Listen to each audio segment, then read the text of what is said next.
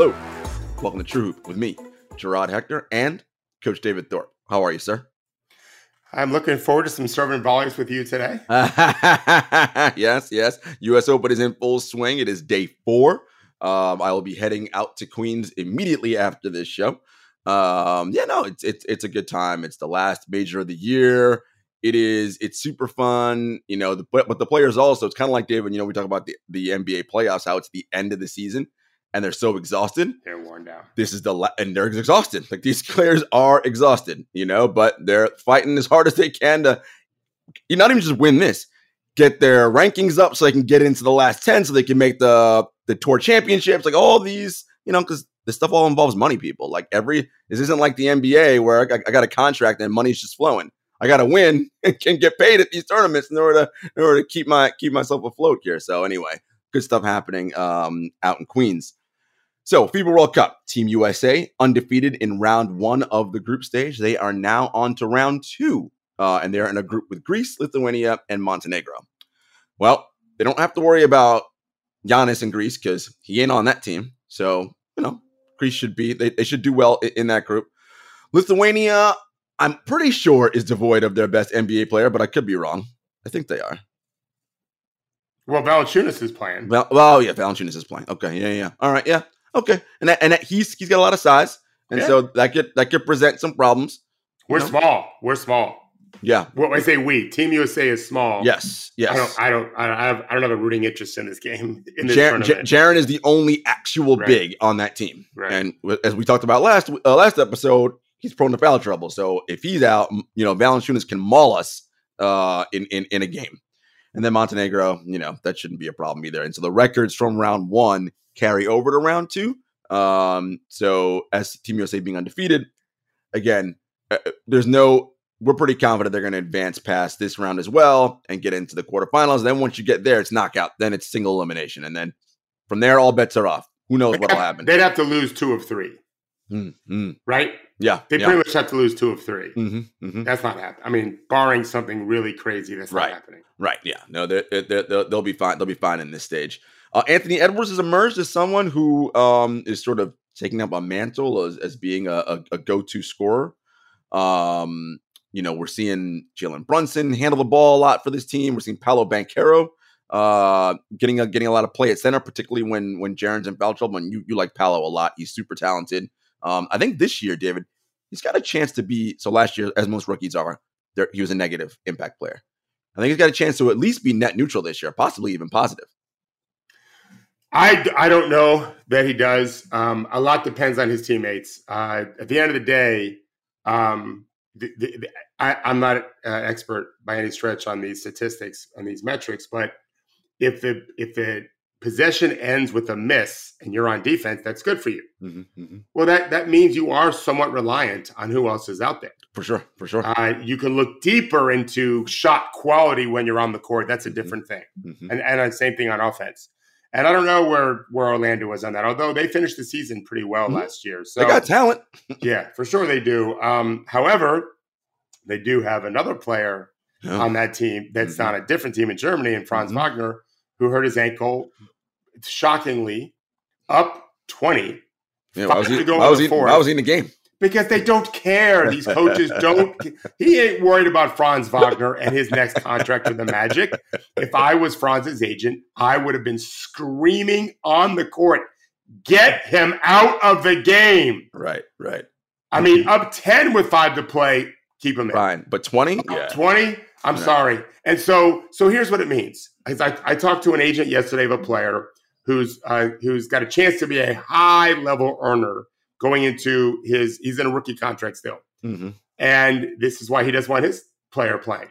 Because who wants to deal with the ankle injury all year? And he asked me my thought. I said, well, he could get injured training, playing pickup, playing 5-on-5 runs for his team in September, training camp. Mm-hmm. But the risk goes up when you're playing these highly competitive games against non-NBA players who are fighting for their country, and down 20 with 5 to play, your dumbass fucking coach leaves you in the game. Like, you're not mitigating risk all that well when you're doing this. That's why I'm a big believer. Don't play until you have your deal. unless you're someone like Paolo, Right. who he's going to get a max deal no matter what. Right. Not everyone else is. Franz Wagner needs to have a good year this year to get a max deal. He'll get a good deal, not the same. Max deals are different. You're in a different level. So it bothers the hell out of me to see that kind of stuff. Yeah, and especially we talked about this, David, with the international schedule, with the World Cup, and with so obviously everybody knows about Eurobasket, and then on this side we have the Tournament of the Americas, right? So I mean, it's just and what we do as Team USA when it's Tournament of the Americas time, I mean, we're sending like no top end NBA players, like we're sending college and like G League, we're sending those guys in those tournaments, and so again, if you are a player who, you know, is from a European country, maybe that's something you consider, right? You only suit up for Eurobasket and the Olympics, right? Maybe you skip World Cup. I don't know. You figure something out, because this is now that sports has turned into this year-round thing where literally you have a team to play for and you could be playing basketball 12 months out of the year. That's not conducive for a long-term optimal success. Even with all the advances in sports medicine and science and all that, they'll all tell you have to rest at some point and recover, right? And so I think that's key. Did you see that the Dallas Mavericks will be in preseason playing Real Madrid, which of course is a team that Luka played for, and won championships for, and won teams and won championships. Yep. In the Spanish league. And the EuroLeague too. And the EuroLeague. David, I think, and it's the NBA has done this for a little while now. Like teams have gone and played certain European teams, and some of them have come here. I don't know. I think this is like the start to what I talked about, ultimately blowing out the in-season tournament, where you start having a little bit more. It's not just NBA teams. You have other league teams in there as well. I think. Won't happen anytime soon, maybe a decade from now, maybe 15 years from now. So I think smart people are talking and figuring out a way. How do we get just ways to spice up the competition? And all you need for this to sort of like take root is for a US team to lose, an NBA team to lose, which in a knockout round can definitely happen. So I think that's sort of the start to this, and hopefully that's something we see with this in-season tournament. As a football fan, as I am, I enjoy that. Well, I don't think those games would be competitive if they played 48 minutes under NBA rules. FIBA rules. They play FIBA rules. If they played 40 minutes, 8 less minutes. Zones very legal. It's not something the USA players are used to doing, except for the 12 dudes that play for Team USA every other year or whatever. So I don't think the NBA has ever agreed to anything like that. I think if they're going to do an NBA tournament, it's going to be NBA rules. And we're going to win those games by 40 points. I don't think they'll be competitive. I think what you said, though, was right. 10, 15 years down the road, as things change, anything's possible. NBA teams start investing more in these European teams. That could be something. I've always contended the best way to do it would be have an age limit. Yeah, I think then it's more competitive. Like our young guys are as bad as their young guys, right? And young guys can do crazy things. So, because they just they're not thinking the game as well, most anyway. So, we played America. I think the Celtics maybe played there in '88. Like they've been playing in Europe for a long time, in Spain a long time. I haven't been back in a while. Yeah, I think it's good. Gerard, this did not make the list because I'm stupid. I forgot to put it in. But we have not talked about the track runner. Did we talk about him? We did. So it's on Monday. It's funny that well, not funny, but it's good for this conversation. So Noah Lyles, the double world championship and world champion in the 100 and 200 meter. Which, by the way, folks, we talked about this on our True Content call on Monday. That's what we get. Wasn't on our show though, right? No. But we did mention on the show. We didn't go into detail. But I want to say this about winning a world championship or an Olympic medal in something like the 100 meter or the 200 meters, like to be crowned the world's fastest man. That is such an incredible feat when you think about the amount of people in the world who run, right? Like we're talking about, this ain't like, all right, a specialized thing where only like 10,000 people do it. No. Like it's ridiculous. And to be that fast, it is incredible. Okay. So Noah Lyles won his double gold in the 100 and 200 World Championships, and then they're in Budapest this year. And he said, it's crazy that NBA title winners call themselves world champions. Well, they're not playing other teams from around the world. They're only playing other NBA teams. They're NBA champions. And Pop, I want to say 7 years ago, said something similar. He's like, when you win an NBA title, I know we always say world champion. It's like, no, you're not a world champion because we don't play other world teams or the world leagues. We play the 30 teams in our league, and the winner is the NBA champion, not the world champion. And then you had a bunch of players chiming in about Noah Lyles saying, the best players in the world play in the NBA, so we are world champions. Look, this is stupid. I'm not going to get into a semantics argument, okay? Like, that's just dumb. Who cares? Like, the NBA is the best basketball league in the world, bar none. Everyone knows that. The team that wins the NBA championship is, for all intents and purposes, the best basketball team in the world. Right? Now, if you want to say, should we do something where the best teams from the NBA champion and then the Euro, fine, I don't care. Knock yourself out. Who cares? My point is that league is the best. As we know, it's like in association football, right? Premier League, La Liga, Bundesliga, all those leagues, way better than the MLS. It's not even close, right? Whoever wins Champions League, that is the best soccer team in the world, bar none. Like, it just is. Now, they can say that because, well, we compete against all teams in the world except for the MLS, but we all know the MLS is a crap league. Like, it's just, they wouldn't even, the MLS, I saw a rank the other day, like the 25th best soccer league in the world. Is that right? Yeah. They're not good. Like, not yet. Not yet. It's just, it's just not, that's not how it is. The best football talent play in the European leagues. Everyone knows that. But anyway, this is just, you know what I think it is, David? It's August. People need content to fill up their, to fill up some pages and get some clicks. And this is what it was. But for me, I think it's a non-story. You win the NBA championship, you are, for all intents and purposes, the best basketball team in the world. Right. So here's why I want to bring it up. I don't know this gentleman that said it, and I have no ill will towards him, but I believe you're right. I think it wasn't Hungary. Do you think he knows how terrible that country is right now? Right. I am saying this, not that I think it's going to go viral, that's for sure, but wouldn't it be great to have our athletes who get a chance to travel the world like our track athletes do, and our basketball athletes do? Yeah. And talk about gun violence in America and not in the country they are. Talk about our terrible health insurance problems that we have. Yeah. And also talk about when you're in a place like Hungary, hey, as bad as we have in America, we ain't as bad as you guys. We're trending in that direction if certain political leaders take hold. Like, let's use your pulpit like a bully. Let's use it, right? Let's not debate. Let's not start debate over something as nonsensical as who the best basketball team in the world is. We all know the answer to that. Right. But we can use that spotlight to illuminate the real issues we have. My favorite athlete growing up by a huge margin was Muhammad Ali. In my family, starting from my papa, my dad's dad, and my dad, he was celebrated. My parents didn't say to me, we supported the Vietnam War. Remember, I was alive during that war. I was born in 65. Ted Offensive was 68. It wasn't on TV at our house every night, all of that. We didn't have TV on when we had dinners every night growing up. But Ali was respected for his view of why that's not my war.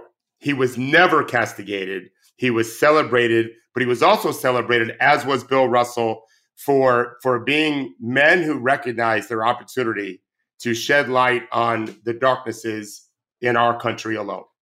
And my parents didn't soapbox us. Right. It just was understood that if you have a chance to be that popular, shame on you if you don't take advantage of it. Well, that was the general thought. And to be fair, not everyone is equipped to be a spokesman for geopolitical issues. If you're not well informed, I would actually advise you to say nothing because you might get yourself into trouble. Okay, like unless this is something that you are passionate about, you are well researched in, and you are active in politics locally, whatever, then fine. But if you know nothing, say nothing because you're going to open up a can of worms that you don't want to go down. The interesting thing about this whole best team in the world thing and whatever, it's also, David, we're talking about. It's also there's different teams, right? Those titles for association football and basketball, these are club teams, right? These are the best club teams in the world. The best national teams is a different story, right? Like that's a completely separate. That's all we have. World Cup, the Olympics, and all those things to determine who were the best national teams. And then at the club level, which is, I mean, that's what the NBA is a club league, right? Who are the best basketball teams at the club level, right? I think it's just an interesting distinction also for people to make. And I think the one thing that's different that I've seen, especially in association football, is the excitement and the pride that many of those players feel playing for their country often supersede whatever they own with their club, even if it's a Champions League, which is the highest level you can win at club football, right? So, and it's not quite the same here. I know a lot of athletes say, "Oh, putting on the red, white, and blue." I'm like, I don't think y'all really believe that. Like, it's just, for whatever reason, it's just not the same level of pride in winning for America in the Olympics or what have you. Yeah. Yeah. I mean, to your point earlier, I do always think about what amazing feeling that must be to represent your country. Not because you love your country, that's a separate issue. Just because in your country, I don't care if it's Mexico, which is not the smallest country in the world. I think about this when I watch the Mexican national team play. They're so crazy about soccer there. Mm-hmm. And I know a lot of Mexicans. I've been to Mexico a number of times through basketball. I know soccer is king. So to be the starting left wing, left fullback, amazing. Like, how? And I remember, I've told you this before, speaking of the U.S. Open, when I was down at IMG, and I watched, I think it was Marcelo Rios. Is that his name from Chile? Chile. I used to just have my lunch sitting outside sometimes at a lovely court surrounded by some shrubs and everything in the middle of IMG, just training. He was number one in the world at the time. And it would just be me and his coaches. I'd be sitting in the stands, but the stands are like 3 rows up. There's not like a lot of people there. Just me. I just thought, God, to be the best, one dude from some neighborhood somewhere in Chile to be the best in the world is incredible. So same thing, World Cup. Our Team USA players are not our best players, but they are amongst our best players, among our best players. I would like them to chime in and not talk about whether or not the NBA should call themselves world champions, but talk about the wealth disparity in our country. If as I said to my wife, it wasn't for our moms and hurricanes threatening, we can afford to jump on a plane and just fly away. Yeah. Not think twice about it. We can call someone, hey, can you lock up our house and board up this and that? We're very fortunate that way. Few people are. Yeah. And around the world, there's a whole lot less people. Yeah. They are stuck with whatever happens. Yeah. And so there's a lot to talk about. And I want our athletes that are on the world stage to be mindful of that, including this track guy who probably is very famous. He won the 100-meter and 200-meter. Sure did. Like, that's a fast motherfucker right there. Is he the fastest man in the world right now? He certainly is. Is Usain Bolt retired? Oh, yeah. Usain's retired now. Yeah, good for him. He retired well. Yeah, he did well. Think about it, right? Usain did not lose a 100 or 200-meter race for, I want to say, like 8 years.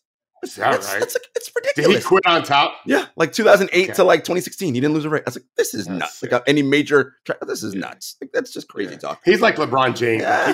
There was no way that guy was going to be great. It just took hard work to be the best ever. That's the thing. But my favorite picture of him is from the Olympics in the 100-meter. And the photographer caught the still where he's like turned to the back, he's smiling. Like, and I remember I did this thing for Jody Avergrant, friend of the show.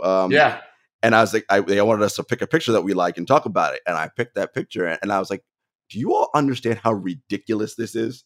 Like, this is the 100 meters. This ain't a 10-mile race. It's from here to here. People would fall down turning around. Right. Look how far ahead he is that he's able to do the turn.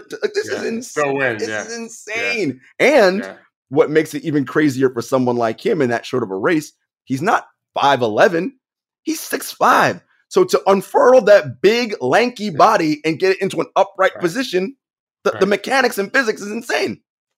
Yeah, you can't lose the race the first 5 meters. If you do, you're never going to come back. So he's got to get a good enough start and then let his length. In the NBA, we always talk about first 2 steps. I always talk about first 2 steps, full speed. Win the first 5-foot race because the court's so short. It's not the same thing for these guys because they can catch up. But yeah, it's just to be the best of the best is amazing. But with that, potentially can come some responsibility to illuminate and educate others. And I'd rather them debate that than the silly thing of who's the best team in the world. Speaking of FIBA World Cup, Jordan has a player that NBA fans will be familiar of. His name is Rondae Hollis-Jefferson. He played basketball at the University of Arizona. He played for the Brooklyn Nets for some time. he's been playing overseas lately. And I was thinking about him in the sense of, I know there's a couple articles been out about, Rondé doing like his best Kobe impersonation. And he's had some really wonderful games for Jordan and showcasing different parts of his game that maybe people didn't know was there. And I was talking to you, David, off air, and I wanted to bring it here about when you have been out of the league for a few years and you want to come back in a way, you kind of have to invent yourself. But if you were a player, excuse me, like Rondae Hollis Jefferson, the way you play for Team Jordan is not, and I don't mean Jordan Brand, I mean the country of Jordan. You're not going to be able to do those things for an NBA team, right? You're not a primary ball handler, a primary scorer. You're going to be off the ball, rebounder, defense guy, / no bad shots, make open threes. So it's this weird thing where you're showcasing all this ability, but that's not what's going to be asked of you if you get a shot to come back in the NBA. So it happens all the time to G Leaguers too, is that, he could go to the G League and dominate, but most teams would think, well, he's not going to be able to do that. For us, it's easier actually to shoot better when the ball's in your hands and more, when you're getting more shots. You have feedback to it. Mm-hmm. There are some players that shoot 40% from three on 3 shots a game. Imagine they got 7. If they were open. Mm-hmm. They would shoot even better. You're getting feedback from each shot. You're getting a better rhythm. And you also have, in Rondae Hollis Jefferson's case for Jordan, you have the comfort in knowing that if I take some bad shots, I'm not being yanked. Mm-hmm. And there's a calmness that takes over when you miss shots. You don't get too stressed, too anxious. That is not the case. Right. If he were to get an NBA tryout, for example, 2 threes in a row that he misses, he's freaking out. Mm-hmm. Mm-hmm. Yeah, get beat back door, you're freaking out. Mm-hmm. Foul a guy needlessly, you're freaking out. If you're a conscious player, so it's the challenge of evaluating. Mm-hmm. The better scouts and executives who are evaluating players, Gerard, are recognizing, okay, here's what he's doing for this team.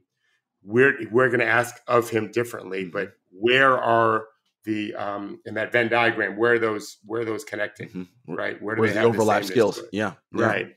So I've not watched him play. I did not think he was very good when he was in the NBA, but I think he was terrible.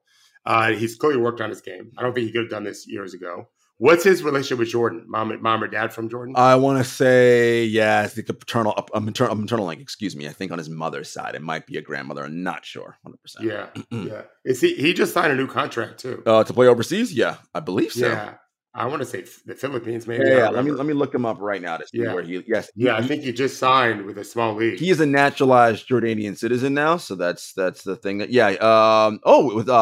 Atléticos de San Germain in Puerto Rico. Puerto Rico. Oh, yeah. Oh, really? That's only a summer thing. Yeah, they should. They're normally done. Oh, interesting. So he'll be available. That's not a year-long thing. And he did play in the Philippines this past winter. So yeah. Yeah, interesting. I wonder if he's going to go back there too after Puerto Rico. Yeah, I'd like to see these guys keep getting shots, because just because you don't make it at 23, 24 doesn't mean you can't make it in the NBA. Europe does have players that I think have evolved into NBA level players. Many of them, role players. But they're just not going to get a shot, or they just like being a superstar. And he's 28, so he's not old. Yeah, 6'6", he's athletic. Look, if somehow he's figured out he can make open shots. He's always been a pretty good defender. If he can defend and cut and rebound, how many NBA teams are like, we need somebody like that who can do that for us, right? Yeah, it wouldn't be a shock to see him get a chance this year. Yeah, for sure. All right, guys, we'll be back after this brief commercial break. All right, David, you wrote an article that is out on truehoop.com. I encourage everybody to go out and subscribe. Is it out already? It is out. Oh, boy. Something's going to hit the ceiling pretty soon. I was going to say, get ready for your mentions, although you're not on Twitter or X anymore, so you don't care. And you don't typically and even if you were heavily there, you wouldn't care anyway. But what we're saying is David wrote an article and said, it's time to dismantle the Bucks. So all of Cream City and Milwaukee Bucks fans are going to be all in David's mentions, like, "How could you do this to us?" No, they should be thrilled. I'm giving their GM permission to give them 10 more years of happiness down the road. And so it's a great piece. As I said, everybody go out and read it. And what I want to talk to it about, David, is from the lens of when is the right time for a team to move on from a superstar. And I'm going to liken it to something that happens in the NFL. And Bill Belichick and the Patriots are famous for this, right? And it's different in football because of the catastrophic high injury rate. Basketball has injury rate too, but not catastrophic the way football does. And the length of time that your career lasts, right? It's just short because of the violent nature of that sport. But Belichick's position has always been, I'd rather get off of a guy a year early than a year late, right? If you miss a year early, it's like, oh, you missed one more potentially all-pro year. So what? If I wait a year later, now he's not good anymore. He's hurt. And it's terrible. I can't figure out what to do and get trades, get more picks, and get more guys. So in the NBA, what is that point? If you're the Bucks, you got to be thinking, look, Giannis is 27, 28 right now. He's already won 28, 29, I thought. He's already won 2 MVPs. He's already won a Defensive Player of the Year, and you won a championship. Yeah. The likelihood of him with this particular core winning a title again is not high, even though Las Vegas has them as the number 3 favorites, right? And the reason why I say not high is because you're depending on Chris Middleton, who, in my estimation, is declining, right? He's had injuries the last couple of years. Drew Holiday is getting older. Brook Lopez is older, right? Bobby Portis all these guys are older. There's not enough young infusion around Milwaukee and Giannis to propel them forward. So it may be the time. But what were you seeing when you thought, time Milwaukee, let's do it now? So first of all, the stories that does use the headline dismantle, and you said that. Not blow it up. That's right. Dismantle. I told Travis, our editor, who came up with the word dismantle, if it was up to me, I didn't even tell him this because I don't have a way with words like he does. I would have written surgically disassemble. Dismantle is a better word. Blow up is just like that. It's messy, right, yep. And everyone gets destroyed at once. There's no rush. There's no rush. The answer to your question, as I see it, is when you look at the next few years and you look at your financial viability for what the franchise is gonna have to deal with, what they can take in, what they would have to spend on their players who are in their 30s. All those core guys are in their 30s and getting up in their 30s in some cases. And also their contract length. Drew Holiday can leave in a year.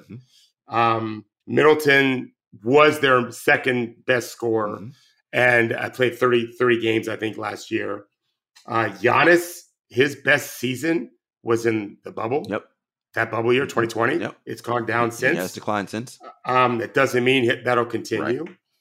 But you factor all those things in, and then you consider we were the number 1 seed last year going into the postseason, and it went really badly. Now, we did have injuries, including Giannis missed some games, at least one game. What can we get now compared to a year if it doesn't go great, or even if it does?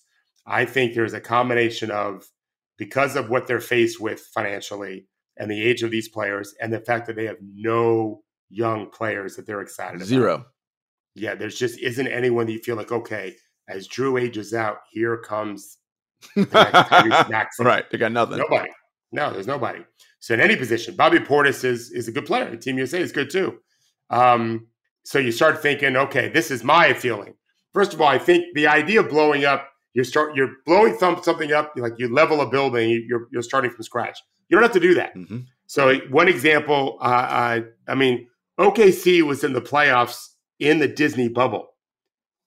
And now they have Chet and Josh Giddey and Jalen Williams. That was just 3 years ago. Yep. Right? The Spurs they traded Kawhi in 18. But I think they knew, let's slow down this recovery for a year because we might be able to get Victor. And it worked out great.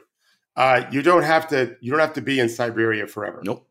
And so there's many teams that I think you could do a deal, but that's why I put the OKC one, where if you're Sam Presti and you can deliver Giannis and keep Shai Gilgeous and keep Jalen Williams and most of the picks that you still have going forward, which allows you to go get other guys, whatever. I think you've done your fans a real service. Who got used to KD and Westbrook and those guys. And if you're Milwaukee and you can start over with Holmgren, who is not going to be a typical rookie, he's going to be more like Walker Kessler. He's going to be a net positive potentially in year 1. Doesn't mean he'll ever be an MVP, but you can bank on him to be a solid player. Probably he's worth the risk. And then get Josh Giddey, which I'm not saying they definitely can, but I think if you're Sam Presti, he probably shouldn't be a deal breaker to get Giannis still in his prime. And draft picks, and you get picks. Well, that's what I was just going to say. So you get those two, who Giddey's already 2 years in the league, and you can extend him in a year, and he's only 20 right now. Holmgren, I think, is 21. He probably is older, I think. But looks like so now you've got a solid core already, and you get new guys coming, but they're all age appropriate. The guys you're drafting are going to be 19 or 20. So you can still do what you want to do as a Milwaukee, but you still got Drew, who is going to bring value back. Lopez will bring value back. I don't think Middleton does. I could be wrong. But unless you play him, he's your veteran scoring 25 a night. If he's healthy, you might get lucky and the team realize, wow, this guy can really help us and we're desperate. We just had our top scorer go down, whatever. Jason Tatum gets hurt. Yeah, you might get something for him. And POTUS gets you something too. So you could probably add 4, 5, 6 future firsts, some other potentially young players. What if Amen Thompson does so well playing off of Fred VanVleet? Maybe, and Jalen Green's playing well off the bench, but is not happy. All right, well, maybe you can do with Houston instead of OKC. Maybe Franz Wagner. Maybe Orlando feels like, and I think I wrote this. Maybe Orlando feels like, wow, we can put Giannis with Paolo. And Giannis, you may not think would like Orlando, but he does have a burgeoning relationship with Disney. He does. Right? And Paolo's a hell of a guy to play with. He can really pass. They'd be amazing together. So the idea for me wasn't to come up with the greatest, smartest trade, because Milwaukee doesn't have to make that decision today. It's a sit down process, with Giannis and his team. Like, hey, we're going to keep it quiet, but it's probably best. First of all, and I wrote this, Gerard. You told us, Giannis, that we have to be minding our P's and Q's. You said that. It's Tanya Gingley of the New York Times. We read it. Yep. Yeah. Right. So. What do we have to do to keep you happy? I don't want to have this general thought of everyone sacrificing like me, which is what he said. Give me specifics. What does that mean? Do we have to win a championship? Do we have to make the finals? Do we have to find a better scorer than Middleton as our number 2 guy? Do we have to change the way we play? Our pace have to be different. How we defend ball screens, how we run you offensively, what position you play. I want all the benchmarks. And so, Giannis, you're telling us that if we check every one of these off, you'll stay? If that's the case, well, now we can figure out, all right, we believe him. We think we can make it happen. We believe him. We don't think we can make it happen. Or we don't even believe him necessarily. They don't still want to stay. And that can dictate a lot of what we want to do too. Yeah. What do you think? I love where you're going with this. And I love that they don't have to do the rush now, but that's my thing. Let's go. And look, I always think that teams should make the process more collaborative with their superstar players, right? Not give them carte blanche, whatever you want goes. No, we collaborate. What do you want? And have honest conversations. See, the problem is that players and their agents don't trust that teams are going to leak what they're saying and vice versa. That's the problem, right? We get these fundamental trust barriers broken down where I don't believe if I say something to you, you're going to keep it in confidence, right? But if there's a situation where the trust is there, and I would like to believe that in Milwaukee, that is there with Team Giannis and the Bucks. It's like, look, I love Chris, but he's just not the guy. Can we get somebody else to be our number 2 scorer here? Or is it possible for a coach to get Drew to assume that and be that guy? And if Drew cannot be that guy, fine. Can we get a number 2 in here? I want to compete for championships, right? I want to be able to every year we're winning 50 plus games. We're a top 2 seed. And if the Bucks think, to your point, they can do that and they believe them, cool. But if they're like, Giannis, I don't know what kind of return we're going to get for Chris. Drew, I'm not sure. Like, okay, if that's the case, I'm going to be here, be a good soldier, do my thing. Let's open up some possibilities of where I might go and what might work for you. As you said, do what's best for both sides. You could see Oklahoma City being good. I always thought what Giannis would look great next to, of course, because he can't shoot, but him next to shooters. Oh my God. And like a 5-out offense, like, good Lord. That's magic. Yeah. I did think it's important that they present to him, here's the partners we think can help us most. I'd like to see your list, Giannis. Who would you like to play for? Let's see if there's some overlap. Some teams that are on both of our lists. And then, please have radio silence. Henry was asking, why is it so important for that? Well, to me, you have to be sensitive to the other players that might be involved in this. Yes. And to the decision makers. Better to do a deal and then deal with the flack, then find out it may happen, and then deal with everything before you even make the deal. Right. That's why most deals are dead silent until they're done. And you don't want Chet to find out he's potentially going to be traded, and then it doesn't work out. It's not good for business. No. If he's traded, he's like, you're gone. Yeah. Thank you, Chet. You're gone. And by the way, OKC can wait and see how Chet does the first 60 days. Oh yeah. Right. It doesn't mean they have to. But I just to your point about being attention, whatever. I could see Milwaukee at 58 wins last year. I think Vegas had them as the fourth favorite, whatever, third, so fourth. I think it was Nuggets, Celtics, and them. I think they were third. Nuggets, Celtics, then the Bucks. I think. I thought maybe it was fourth, but whatever, third or fourth, somewhere in there. Second team in the East, right? So, but next year is it 56 and 55? And what are your answers? Are you telling me you're definitely going to be able to replace Drew in free agency if he leaves? I'm not so sure. Right. That you will. Milwaukee is Milwaukee. It's not paradise. No, so I think it's, well, I didn't know Belichick said that, but that's what I think is this is, you're coming off the number one seed, a couple years movement championship. The return can be super high, which means you're saying to your fans, we're going to be interesting because we got potential all-stars now in this trade. Right. And here come all of our picks coming. And we have a new coach, which I wrote about, Adrian Griffin. Right, which is a whole other thing.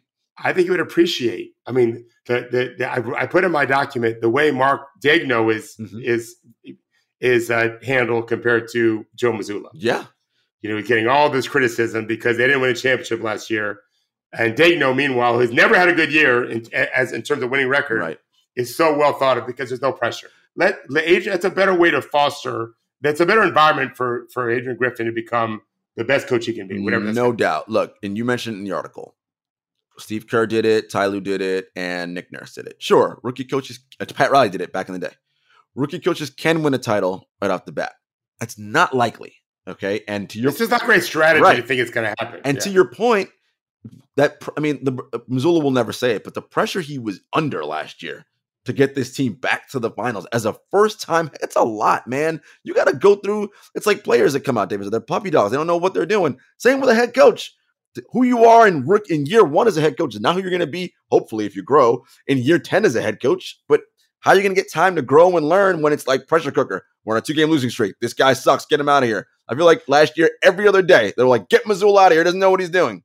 And to what you just said, Nick Nurse came in. I did not write it. I couldn't have a 6,000-word article. Nick Nurse came in. They got rid of DeMar DeRozan, replacement Kawhi Leonard. That's a win for the Raptors, right?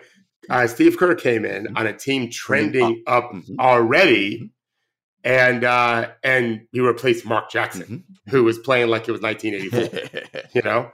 And who was the third? And who was the third one? And Ty Lue had LeBron James, and still needed the Draymond Green stop and Steph Curry ankle all screwed up, whatever.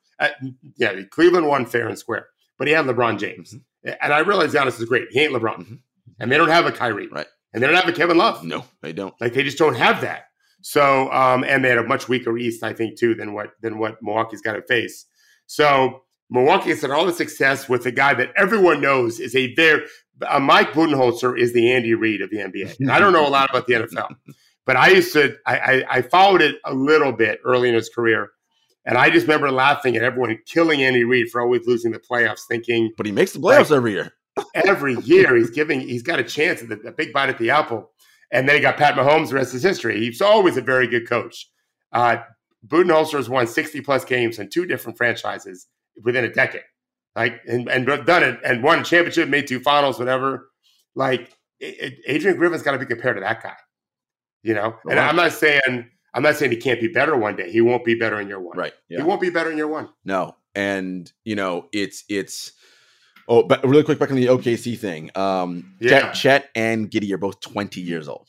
So, they're super young, and the upside looks great for them. No, this idea of when to look, I don't like referring to players as assets, and I won't do that. But the concept of selling high, right? That's, and it's not, the value right now, and I'm not saying again they do it today, but within the next year or so is going to be at its peak. This is when you start considering that. Conversely, David, you look at a team who might have waited a year too long, potentially, what's a team like Philadelphia going to do, right? Because one, they got a disgruntled Harden, and then Embiid. Yes, he won the MVP last year, but no one's confident about him being healthy going forward. And why would they be confident he'd stay? He didn't he scrub the Sixers stuff off of his. Right, this is not the actions of someone that's all fired up on being in Philadelphia for a long term. So yeah, you're trying to stay ahead, step into the head of the game. Portland's the example I think I used in the article. They could have traded Dame a couple years ago, and they didn't, and now we'll see what happens. But it's not puppy dogs and ice cream. No, look, I'm in the belief, David, that Dame's going to start the year in Portland at training camp, at least. I don't think a deal's getting done before September 20, whatever date, which is going to be some awkward times in that training camp huddle, right? Just where are you going? You're spinning in circles. You're not accomplishing what you want. I can make an argument that Dame can help Portland in the sense that if Sharp is going to be a player that they really rely on going forward, all right, we're not going to be the worst team in the league with Damian Lillard for sure. So we're holding you accountable, Shaden, to help us make winning plays on both ends, win possessions, right? There's an argument for that. Whereas if you trade Dame, then you're no matter what Shaden does, you're still going to lose games, right? But that's not fair to Dame. You're being asked to keep us competitive, so Shaden can increase his basketball IQ. That's not fair. Now he's a rookie, but what does a Dame Scoot pairing look like? Not miserable. Good. Okay, yeah, I figured you'd say that. Yeah. I'm not saying they can't play well together, but you want Scoot to make all the mistakes. Yes, he's going to make every mistake possible. Let's be clear. Right. You want him to not feel the weight of that on his shoulders. You think there should be a Vegas bet on when Dame gives his first eye roll. Probably the first day he plays. They play training. They do something in training camp. First day, because every player makes every mistake all the time. Rookies tend to make a lot more of them more frequently. Yeah. At some point, you kind of stop doing most of those mistakes. Often anyway. And this is not how Dame is. Dame is this. It's the best way I can say it is like having the Mona Lisa in just some rec center instead of the Louvre, right? Like what Dame did last year should be celebrated. Yeah, he was arguably the best offensive player in the league last year. Right, he was sublime, and who knows about it? And only people that went to the rec center. Send that guy. He should be. It's his own fault, but he should be in the Louvre. For those of you who are travelers, the Louvre is a wonderful place, but Musée d'Orsay is also a fantastic museum, less lines, and you're going to see way more cooler things. The Mona Lisa is not cool, but there's a lot of cool stuff to see in other museums in Paris. FYI, that's a good one. I like that though. No, it'll be interesting to see where all of this shakes out. Where does Harden go? Does he get moved in time? Does Daryl do the blow up in Philly, which I think they probably should. Stick with you. If they can somehow get Man away from the Clippers, you go Man Maxey backcourt. I like that. I think it made the article. I thought you could trade for Harden for Drew. Oh, you did. Yeah, you did say that. Yeah. So the thought process there is you can get a first round pick from Daryl, who is desperately trying to show Joel Embiid, stick with me, right? He may not be desperately trying to show that, but if he is, I am telling you that if Drew Holiday was on that team next to Tyrese Maxey and they kept everybody else, they're contenders. Oh, yeah, for sure. In my opinion. And Maxey just flourishes next to Drew. Right. And now you've got that defensive guy you need to have that James wasn't and Tyrese isn't to combine with the magnificent Joel Embiid as a defender. And it's worth giving up one of someone else's first. Right. Although you'd probably like a future Philly first after 2026. Because they'll be terrible. When they're bad again. I don't know that you'll get that. But you can get at least one first for Drew Holiday. And if you're the Bucks, get James Harden. You tell James, if you want to play for us, we'll take you. Play your ass off and play your way into a bigger deal or a trade somewhere else. If you don't want to come, it's okay too. We'll lose more games. That's fine. And we'll be super respectful. We'll try to trade you every day. Every day. If you want to come play, great. If not, but at least you're getting the picks. That's the key for Drew. If Giannis is still on that team, that'll be a fun locker room. James and Giannis, remember the beef that they had for those years with the MVP when James said, I wish I was just 7 foot and I could just dunk on everybody. make life so much easier. Yeah, yeah. Like, to be clear, you wouldn't do that unless you already traded Giannis. Unless Giannis said we want Harden. That's a world we haven't imagined. No, this is the reality of where this league is right now, and it's again, Philly's going to be interesting. Milwaukee now interesting. Boston's also interesting. Yeah, I know they just inked Jaylen Brown, so the two Jays are set. But listen, all that means is that you're getting paid by somebody for the X amount of years, for however much money you sign, which, by the way, should be a note to everybody else. Like James Harden, he knows now. When a deal's on the table, sign the deal. Then you can do all your asking for whatever, or move me, do whatever you want. Who cares? Trade me. Fine. I mean, it's highly unlikely he gets signed to another long-term max deal again of that caliber. Maybe, but had one on the table and he chose not to sign it. It's a shame. NBA University, David, the Twitter account, posted a cool graphic about three-point shooters over the past decade. Three-point shooters in the last decade by pull-up and pull-up and spot-up proficiency. Excuse me. Yeah. That was a tongue twister. And so, like any graph, right, the bottom left is not where you want to be. What do they call I think Kirk Goldsberry called it the quadrant of woe. Yes, the quadrant of woe. And the top right is the quadrant where you really want to be. Quadrant of wow. Yes. I believe he called it quadrant of wow. Yeah. Surprise, surprise. Steph Curry is in the quadrant of wow. No, right? I mean, like, yes, duh. And you can't even see him. Right. He's like you have to go to the full screen. He's so far above everybody else. Yeah. It's amazing. Yeah. And then the names you would expect towards the bottom in the quadrant of woe, Russell Westbrook, etc. It's just is what it is. I like though the you may not know this, Gerard, but when Chauncey Billups was struggling and then went to Detroit. Mm-hmm. In Boston first. Mm-hmm.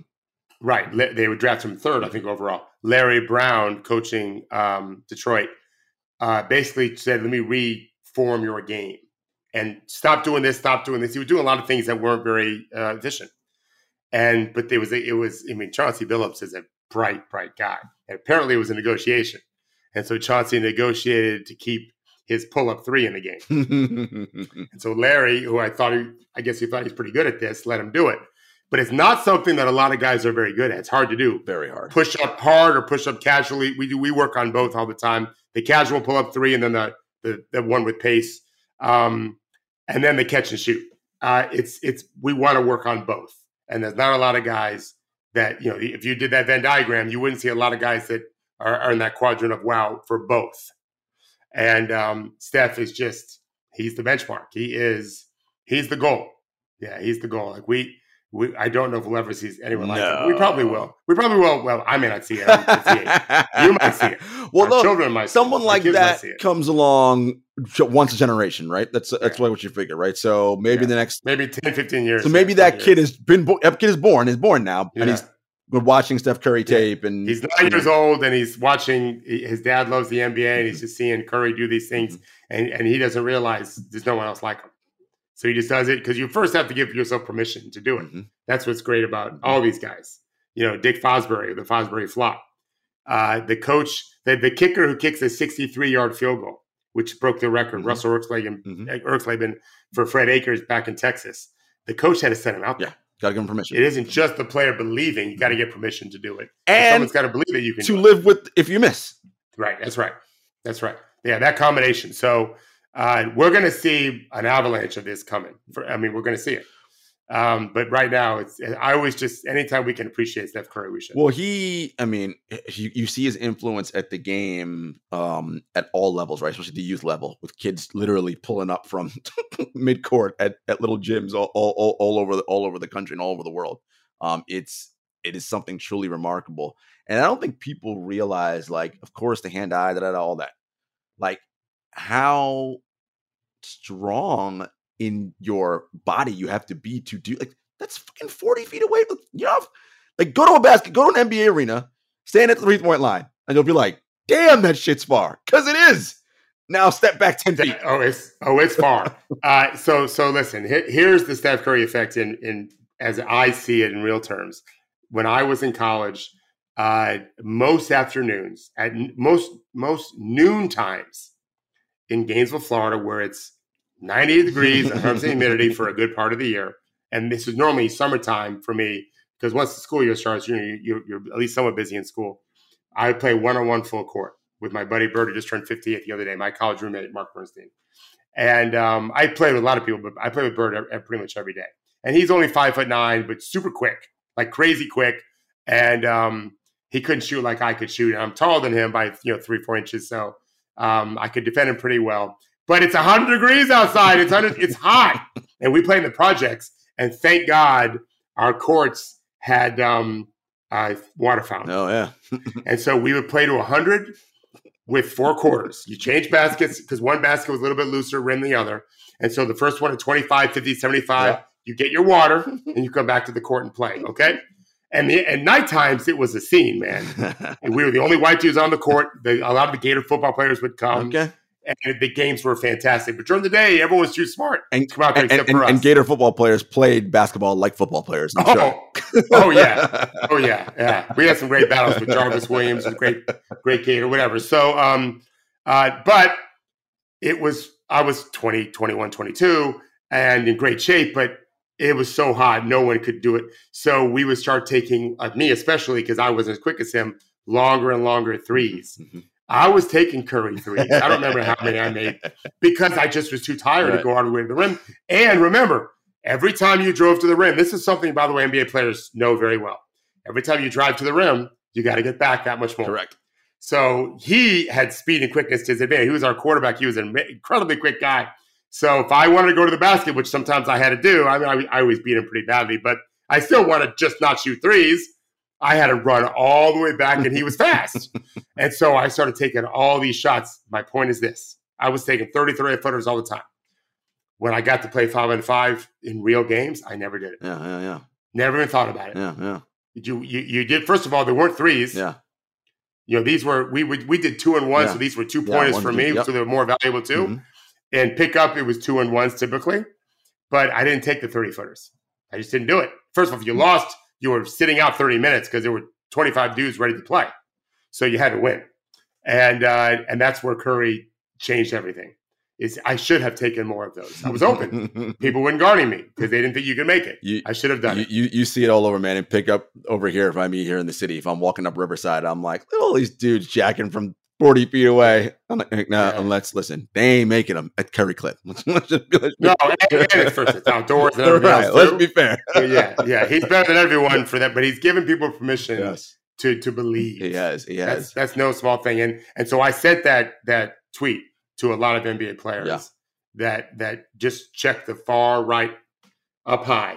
Like that's who you're trying to chase. If you're not chasing him, you're in the wrong business. No. You want to be better than the best. You got to set benchmarks, and it's about, for players, as you know, because you train them, it's about the process, right? And loving, of course you love the game, but you have to love the process of wanting to be good at the game, right? The work it takes, the everyday, whatever coach is drilling you on, like those things. And if you don't love that, I don't know, man, probably not going to happen for you.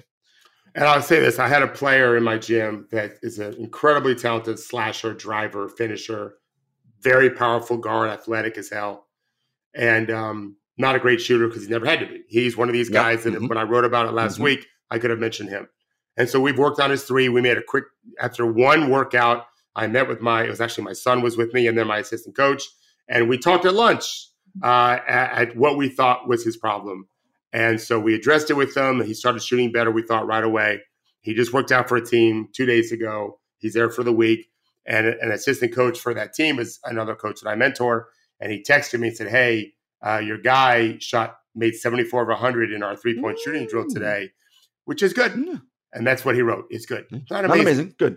No, well, because the best guys make 98 or 99 out of 100. Well, no, out of 100, they're probably, if they can do, and to me, 80 plus is great. 85 beyond that is elite. And remember, they're not just shooting. Right, they're running around. Yeah. And then so they do this drill at the end, but it's just good. Mm-hmm. It's good. And better than bad, right? Better than bad. I normally divide the number you make and the over practice by 2, and that's what you shoot for the year. I would do the same thing here. 74 is great. Yeah. It's good, not great. That's what we're dealing with here. Curry, that's bad for Curry. Yeah. Yeah. 74 is bad for Curry. Yeah. Yeah. These guys, if Kevin Martin's doing 74, Courtney Lee, they're kicking the ball. Yeah. That's not Omri Caspi when he was at his best. Gary Neal. Oh, man. A lot of good 3-point shooters. George Niang. They're not going to be happy with 74. You guys, when you watch the NBA, and it's very easy to sort of get, and this is what I enjoy being out at the U.S. Open, just any sporting event I go to. And Stan Van Gundy said this, when we had him on the show here on we called it Bring It In. We marvel at the amazing things that they do. Because it's like, oh my God, and it gets you out of your seat and you lose your mind. But for Stan, it's like, it's not that. It's that they're able to repeat the simple thing every time. And they're machines. That is what makes them so great. It's like they're machines. How do you every time? Every single time. Which also is why that correlation between golf and 3-point shooting is so key, right? Yeah. Steph's trying to do the same thing in shooting as he is in golf. Yeah. How do I create a repeatable motion that no matter what scenario and under duress I'm in, it will be the same every single time? That's a golf swing. Right. That's a 3-point shot. The other day, worried about the storm hitting Tallahassee. Not Hurricane Idalia. It looked like it was going to miss us, where my son is. And I knew the team would take good care of him. He'd be in a very safe place and whatever. And I wanted him to get his car into an interior garage. He lives in an apartment. So they actually have a carport for one car. He's got 2 roommates. Okay. So 2 people are going to be in the driveway and or on the street. And I worried, especially if they were going to get slammed, which it looked like they might. So I texted him at 6:55 in the morning. This was on Wednesday morning. I think that's right. Yeah, yesterday morning. 6:55 about moving your car. And he responded back right away. I'm in the gym with 2 team. He mentioned the 2 teammates' names. I'll look to do that when I get out of the gym. And so my point to you is 6:55 in the morning on a Wednesday, and they're in the gym. And this is how all these guys are, right? Kobe was famous for 5 a.m. I don't care if it's 5. Whatever. But get your work in early. You just have more time later on to do more. And by the way, at 10:30 that night, when his team was safe in the facility, he texted my wife a video of them on the court or a picture. Getting up shots. I mean, playing. They were playing 5-on-5 because they were stuck in the gym because of the weather anyway. But that's how you get the repeatable stuff, is you just fucking work and work and work and work. Springsteen songs, all these great, Taylor Swift. I mean, I could only imagine how much she's edited. Oh, yeah. That not just the lyrics, but also the music. It over and over and over. Last thing before we go, I was this was last week, so this was a Friday before the tournament started. I was at Media Day with Jessica Pegula, top ranked American, number 3 in the world. And her parents are Kim and Tara Pegula, who own the Buffalo Bills and Buffalo Sabres.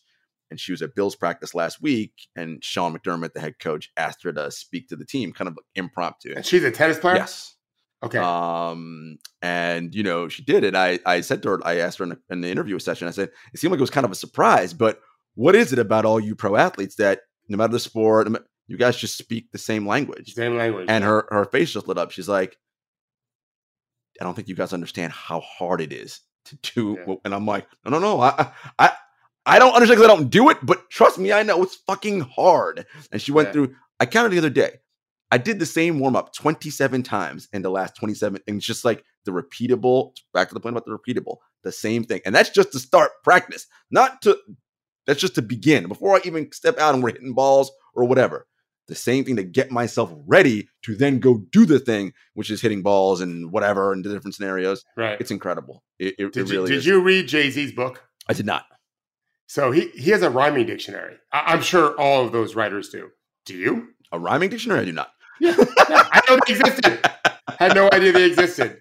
Like that is, I'm thinking of a word for a certain meaning. I got to look up the rhymes. Like this is the craft of it. But I guarantee you, he's looked at every page in that book many, many, many times. Yes. That all these brilliant writers, brilliant singers, brilliant songwriters, and novelists and athletes. The difference in the athletes is it's painful. A lot of people say writing is hard. It is, and it isn't for me because I don't write that kind of stuff. I kind of write what I think. It's just very different. All this stuff is hard, but the athletes, it's a physical pain. It's not just a mental anguish too. It's what you put your body through. And I was telling you, and this is the last thing I'll say on it. I told you to watch the I'm done. Netflix Yeah, I special, finished it. Swamp Kings. Mm-hmm. They were way more open to their vulnerabilities than the typical documentary. Yeah. Urban Meyer absolutely owned it. So did Tebow. So did Brandon Spikes. I really, for anyone who likes college football, it's a real good look at how hard you have to go. And I was talking to a big Miami Hurricane fan who loves the U and the U2 and doesn't want to watch the Gator thing. He's like, why do they get 4 shows, whatever? I'm like, no, dude, he's an NBA agent. Just watch how hard they work in the weight room. The pain of that. Yeah, these guys just put themselves that's the weight everything. room just to get on the field and get into car crashes 100 times. And that's insane. Right. Like it's what they do. It's just, but you have to have that body to play that sport. Yeah. And I talked to a former teammate of Curry 2 days ago. And this guy's a thin guard. And I said to him, you know how hard Steph works on his body. He's like, yeah, I saw it. He didn't know why, because he's young. He doesn't realize he used to be injury prone. Mm-hmm. Well, the answer was, and ESPN wrote a big article. I think Baxter may have wrote a big article. Henry probably commissioned it. The answer was stronger core, stronger lower body, so you don't turn your ankles as much. And so now it's just resulted into this. He's just really strong. Steph is strong. Yeah, like really strong. Like everyone's like, stand up next to that dude. The shoulders are broad. He is cut. Like he's a strong. Big arms. Yes. He's a strong motherfucker. Like Drago and Rocky IV, piece of iron. He really is. They're pieces of iron. That's why I always tell them, I'll set the imaginary screen for you, but you're supposed to rub off your screen shoulder to shoulder sometimes. Don't rub them. If you hit me, no, I'm falling apart like Mr. Potato Head. I always say that. My eyebrows are coming out. My elbows are falling off. My nose, I'm fucking fragile now. Oh, man. Don't hit me with that piece of iron body you have. I don't have a piece of iron. No, it's what these athletes do is amazing. All right, folks. Enjoy the weekend. Catch FIBA World Cup. Catch some U.S. Open tennis. Monday we will not do a show because it is Labor Day. So we will see you on Thursday. Everybody, take care.